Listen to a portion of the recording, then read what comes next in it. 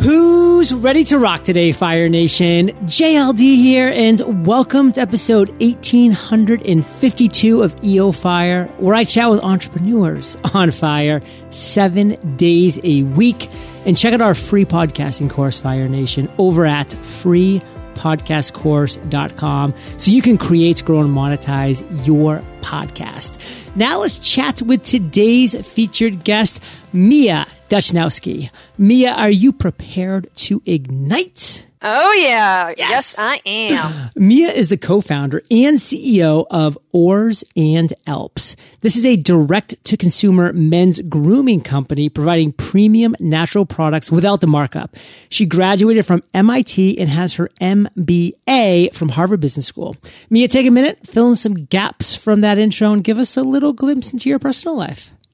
Sure. So, yeah, as you can tell, I'm kind of a bit of a nerd, and I profess to that. I thought I was going to be an astronaut, which is why I went to MIT. Couldn't figure out computer science, so I studied a new kind of emerging field, which was like computational neuroscience, which is a mixture of neuroscience and artificial intelligence. I worked at NASA for a couple summers, and then this investment bank called Goldman Sachs found me. I had no idea what they did, but I decided I would give it a try, and I quickly fell in love with the trading floor environment. And it was actually on the trading floor where I decided to pivot into my next career move. I was on the floor at Goldman Sachs when Bear Stearns collapsed, and I saw these people on TV really struggled to explain what was happening in the financial markets. And I thought they were doing a huge disservice to the overall population of people who really had their money tied to the markets. And that sense of paranoia was just really disruptive. And so I wanted to change that. So I applied to Harvard Business School, where half of your grade is a final exam, the other half is talking in public, because I thought that would be more reflective of what you would do in live TV. You have a minute to explain your point versus going to journalism school. And then after that, I was a TV reporter and anchor. Most recently, I was at Bloomberg TV. A lot of stuff going on with you, Mia. And what would you say with all of that is your current area of expertise? Like, what do you specialize in?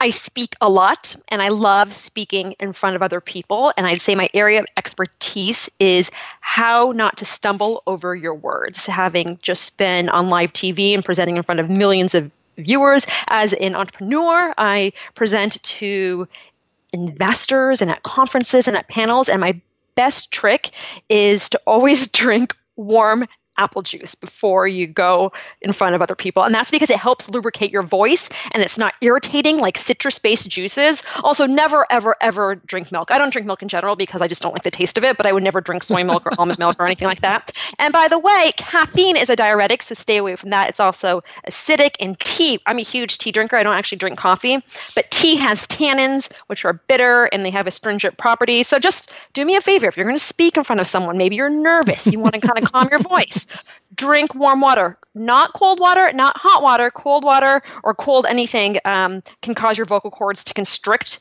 and can cause like a hoarseness like that.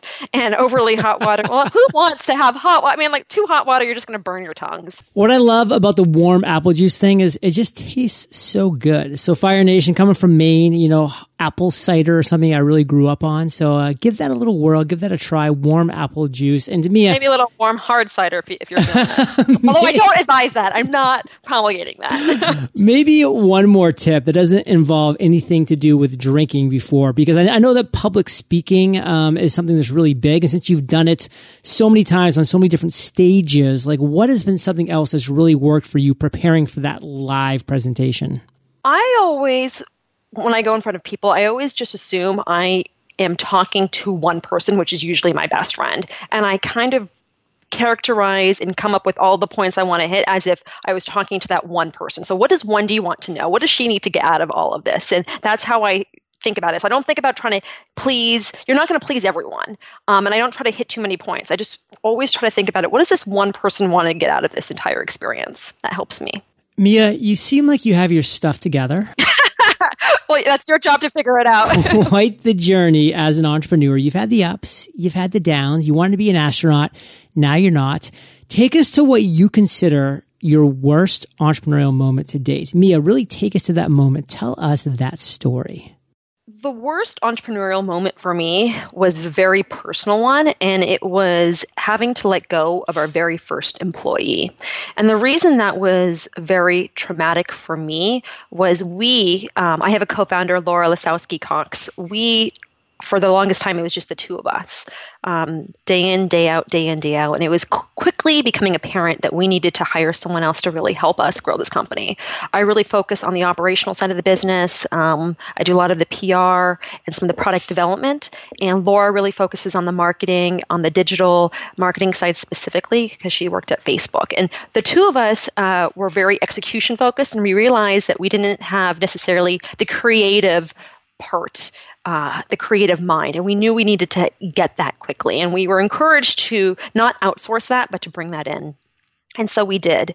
And we brought on the first employee.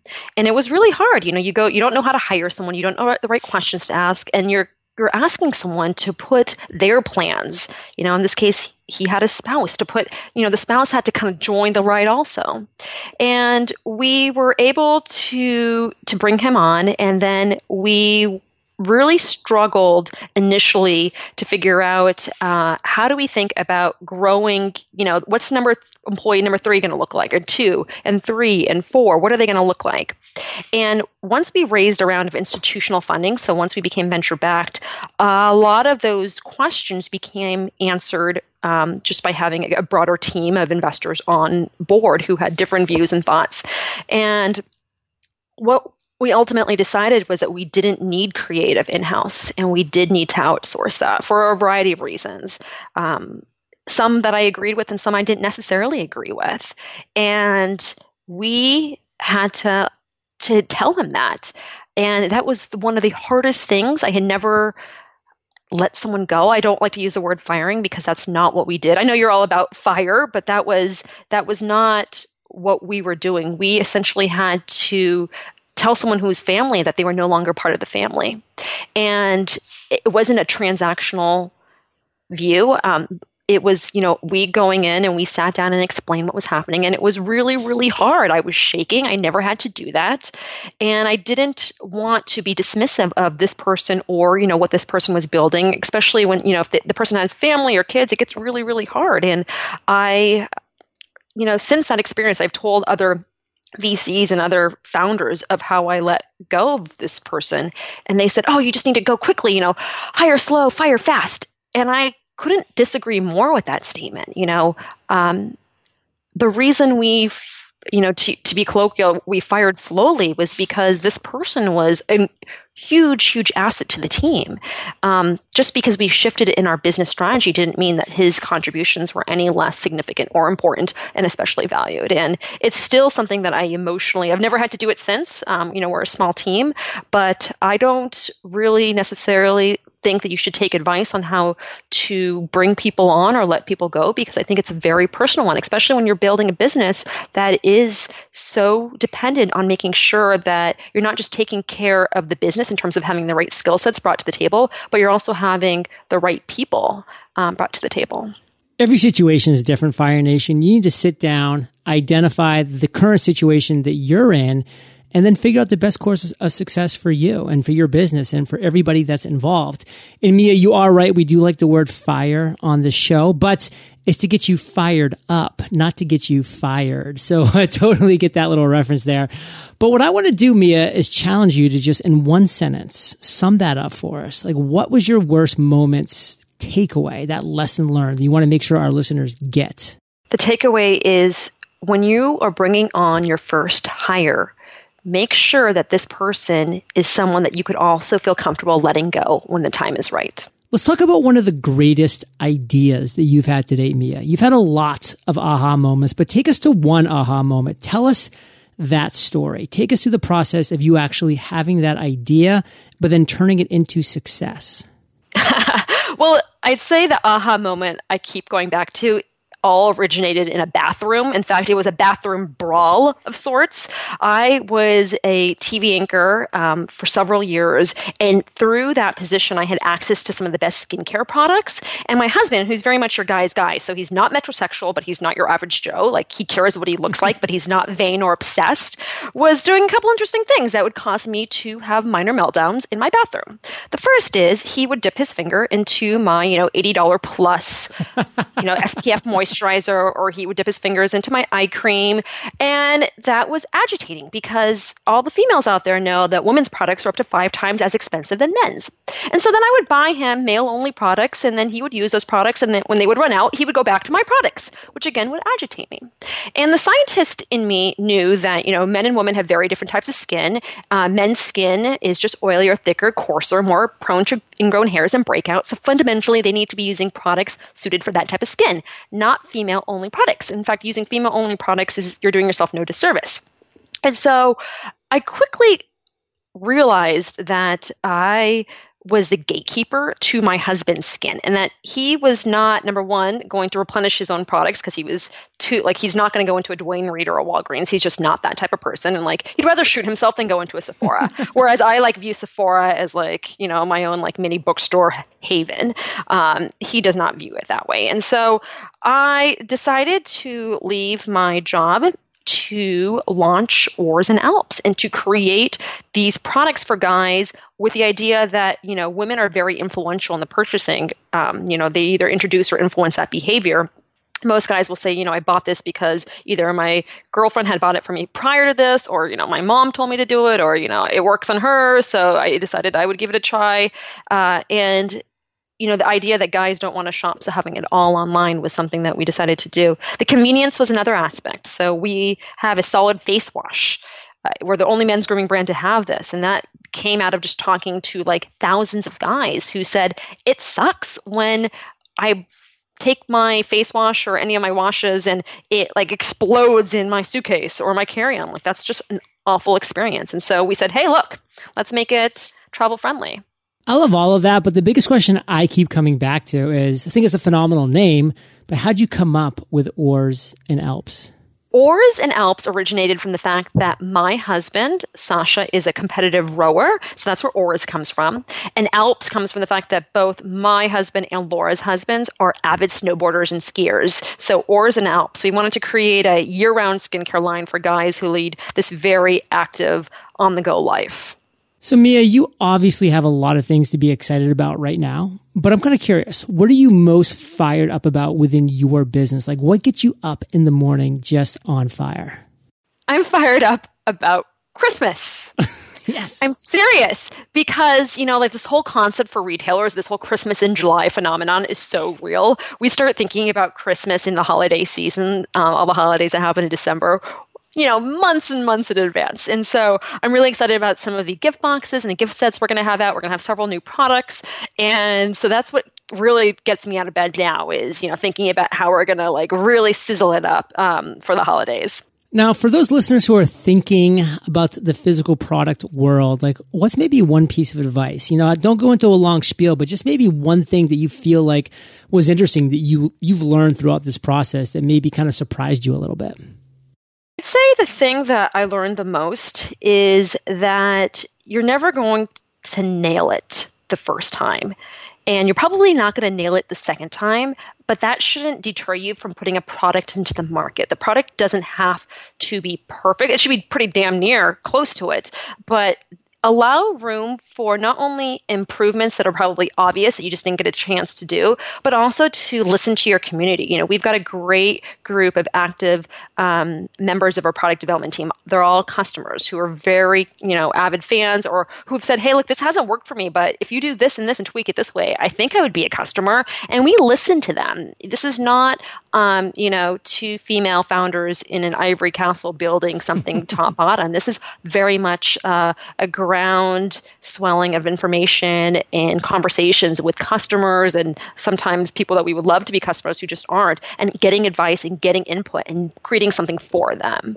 Yeah, I think that's really important to think about Fire Nation because so many business owners and physical product creators spend so much time on these features that end up being not a big deal to the consumer, not a big deal to the person who's making that final buying decision, and sometimes even a negative. And so you just kind of get that product out there that's really good, that has the core features, but don't feel like you need all the bells and whistles of what you're envisioning until you get it out there, get that initial feedback, and then you can say, okay, this is the direction we're going to move forward now that we have some real customer, real feedback.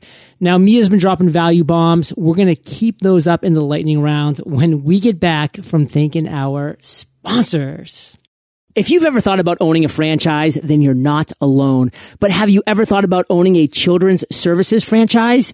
If you love music, then School of Rock is a children's services franchise you should definitely check out. School of Rock owners love their business because they get to pass the torch of musicality to the new generation of musicians within their community and operate a profitable business at the same time. School of Rock is a network of over 200 locations and 25,000 students worldwide. The program gets kids up on stage and playing at real rock venues, in addition to taking them on tour, offering recording opportunities, and having them workshop with accomplished musicians. Entrepreneur Magazine even named School of Rock 2017's #1 child enrichment program. Want to learn more? School of Rock has put together an exclusive download just for you. Visit franchising.schoolofrock.com. Contact the School of Rock team and tell them Entrepreneurs on Fire sent you. That's franchising.schoolofrock.com. If you're not much of a designer, but are looking for ideas for your next logo, website design, or even your new business cards, then Design Crowd can help. Design Crowd gives you access to over 550,000 creative minds from around the world who will help you come up with your next design. Plus, Design Crowd makes it super simple. All you have to do is submit your brief, and then designers will begin submitting quality designs for you to review, provide some constructive feedback, and you can quickly generate multiple designs that you love and that fit your needs. Why pay expensive fees and wait weeks for an agency to pitch an idea when you can have exactly what you need within just 3 days? Design Crowd is so confident that if you don't like any of the submitted designs, they'll give you your money back. Visit designcrowd.com/fire for a special $100 VIP offer for Fire Nation. That's DESIGNCROWD.com/fire. Mia, are you ready to rock the lightning rounds? Oh, yeah, I am ready to do this. What was holding you back from becoming an entrepreneur? No more hair and makeup every morning. No, I used to get blowouts every morning. Wow. And I thought, gosh, if I leave this, it's going to be scary for anyone who sees me. No, okay, look, the startup life is just, it's not easy. It's not glamorous. Not that TV was easy or glamorous, but at least I look good doing it every day. Here it's like, there are days where you're just like rolling it, your sleeves, and you're just like knocking it out, and it's long days. It's not easier to leave a corporate environment to do something like that. So that was definitely a big concern for me. 100%. I'm being honest. What is the best piece of advice you've ever received? Gosh, that creeping feeling that you're wasting your time? Well, I have learned, and the advice I got was that creeping feeling is a lagging indicator. So once you already sense that you're wasting your time, you've already sacrificed a lot. And you should become very attuned to how you manage your time. I think that's really, really important. So understanding what you should say yes to and what you should say no to. Fire Nation, pay attention to lagging indicators. And Mia, what's a personal habit that contributes to your success? I do think that it's important to start your day with gratitude and also to end your day with gratitude. I think that there are many days where, it's going to hit the fan. Am I allowed to say that? And sorry. And you just have to be very nimble and understand that whatever you're doing, you're always building these brain muscles, right? Some of the skills that you need as a founder, as a small business owner, as a startup employee, as a mother, are all of those are really strengthened with time, with practice. So don't be discouraged if someone says no, and don't be discouraged by failure. Recommend one internet resource. The one that I used, you're going to laugh at me, is, there's two. The one is Sound Sleeper, and it's an app, And I love listening to white noise when I'm just looking to just chill or if I'm trying to go to sleep. And my favorite, they have this one of the mountain river. They also have the ocean. Ooh. The other one I'll recommend is ewg.org.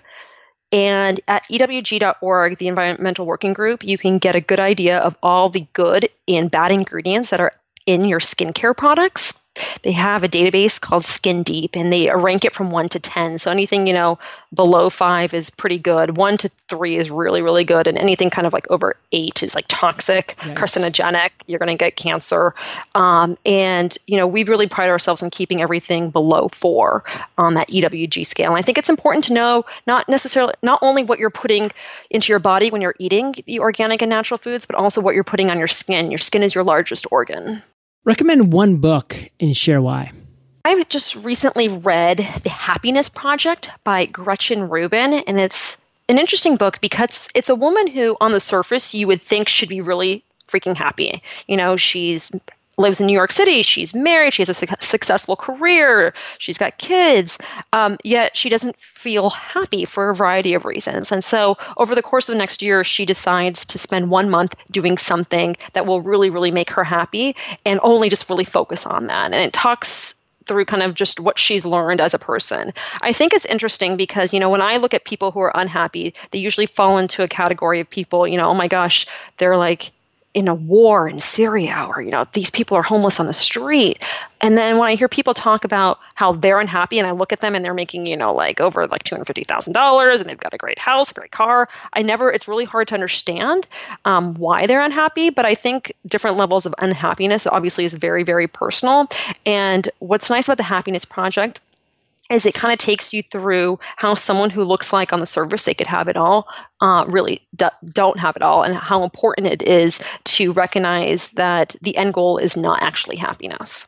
Mia, I want to end today on fire with you giving us a parting piece of guidance, the best way that we can connect with you, and then we'll say goodbye.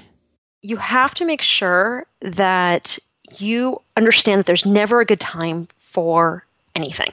There's never a good time to start a business. There's never a good time to get divorced. There's never a good time to have kids. There's never a good time to go through IVF. There's never a good time to ask for that raise. There's never a good time for pretty much anything. And so a lot of the onus is on you to just do it. Everything is manageable. You can figure out what the fallout is going to be like if you quit your job or get divorced or ask for a promotion, but you just got to do it. So that's my advice. And if you want to reach me, I'm at Twitter at Mia Saini.